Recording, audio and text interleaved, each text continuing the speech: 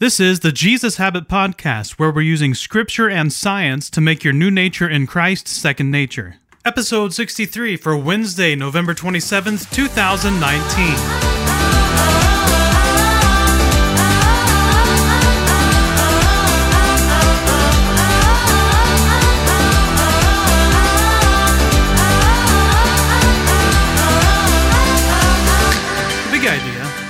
The promise only becomes a reality for those who are diligent to the very end.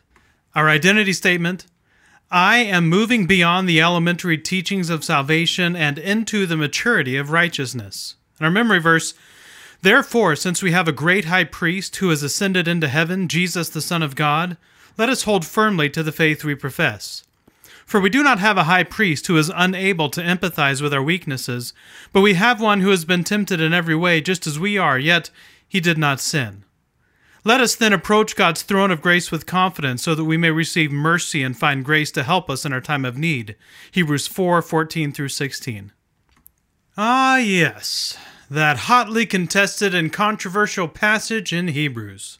You know, the one where it talks about those who have been enlightened and then cursed Jesus to go back to Judaism. You remember that week, right? If not, you might want to go listen to the sermon. And you'll remember that we said two things. We are eternally secure if we continue to walk with Christ, and you cannot lose your salvation, but you can drift away from it or reject it. Nowhere in Scripture can we find support for the idea that a person can pray a prayer, then live like hell the rest of their lives and expect to receive God's eternal presence. But as a result of manipulations of Scripture and watering down of doctrine, many so-called believers today are living in a false sense of security. I honestly don't think the original heart of once saved, always saved teaching was to give people assurance of their salvation in spite of their actions. You would be hard-pressed to find any such teaching from John Calvin or John Wesley.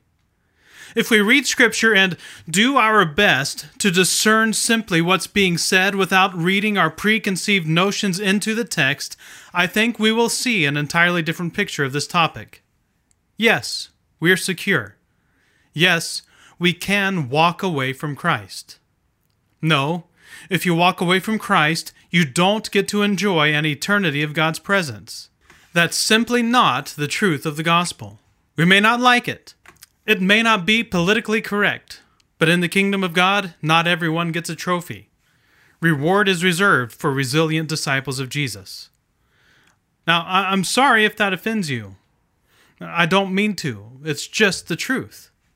However, I think you would be more offended if I glossed over that truth and you had to learn the hard way that I had done so.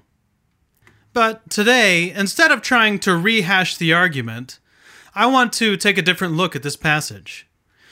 I don't really want to talk about what it means. There are literal volumes about that, and like I said, you can listen to my hour-long sermon on it. I want to do something different today. Why do we let our opinions around difficult topics such as these divide us as the church? Now, I would guess that if you're reading or listening to this teaching, you're probably not the kind of person to get caught up in arguing about such things. That's typically not the kind of person that tunes in. But in my own life, I have experienced on a great number of occasions great debates and arguments about this and other topics in Scripture.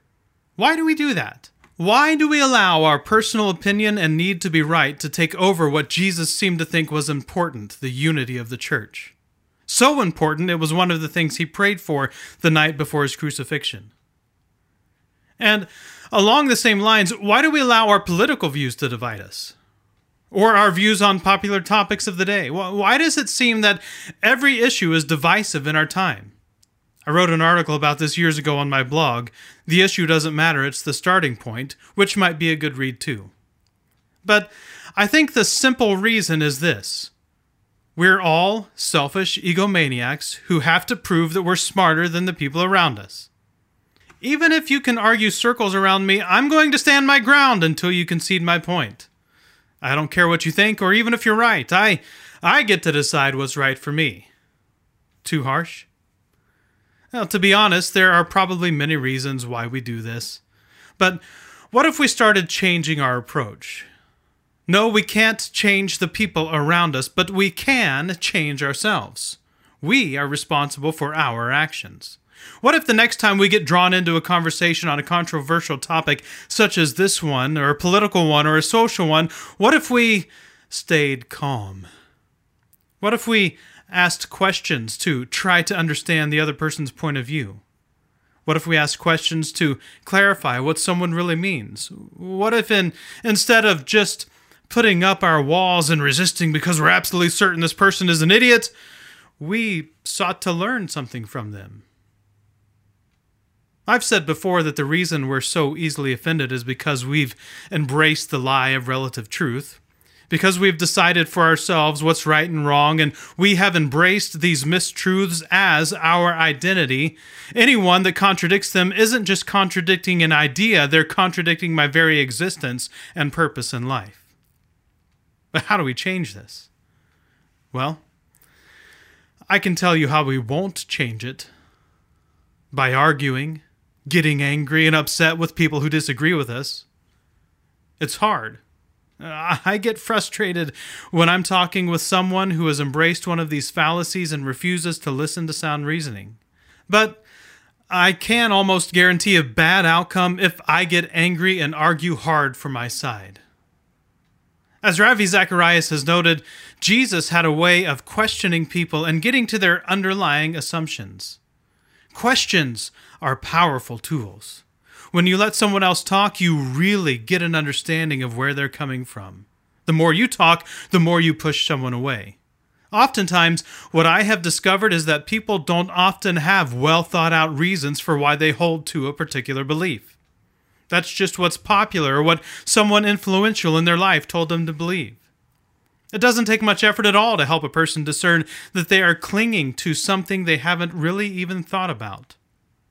Listening is almost a superpower in our time, especially listening with care. Listening because you care for the person you're talking to. It doesn't seem like very many people are listening anymore. We're stuck in our echo chambers, where we hear the same ideas over and over again. And when someone has a different idea, we shout back at them whatever mantra we've heard in the chamber. What if the next time you have the opportunity to talk about this passage with someone, you simply asked questions to see where they're coming from? The next time you're talking politics, you could just listen and seek to understand why this is so important. Maybe, if more of us use this approach and treat one another with dignity, we can start to reshape the way our world works, one conversation at a time.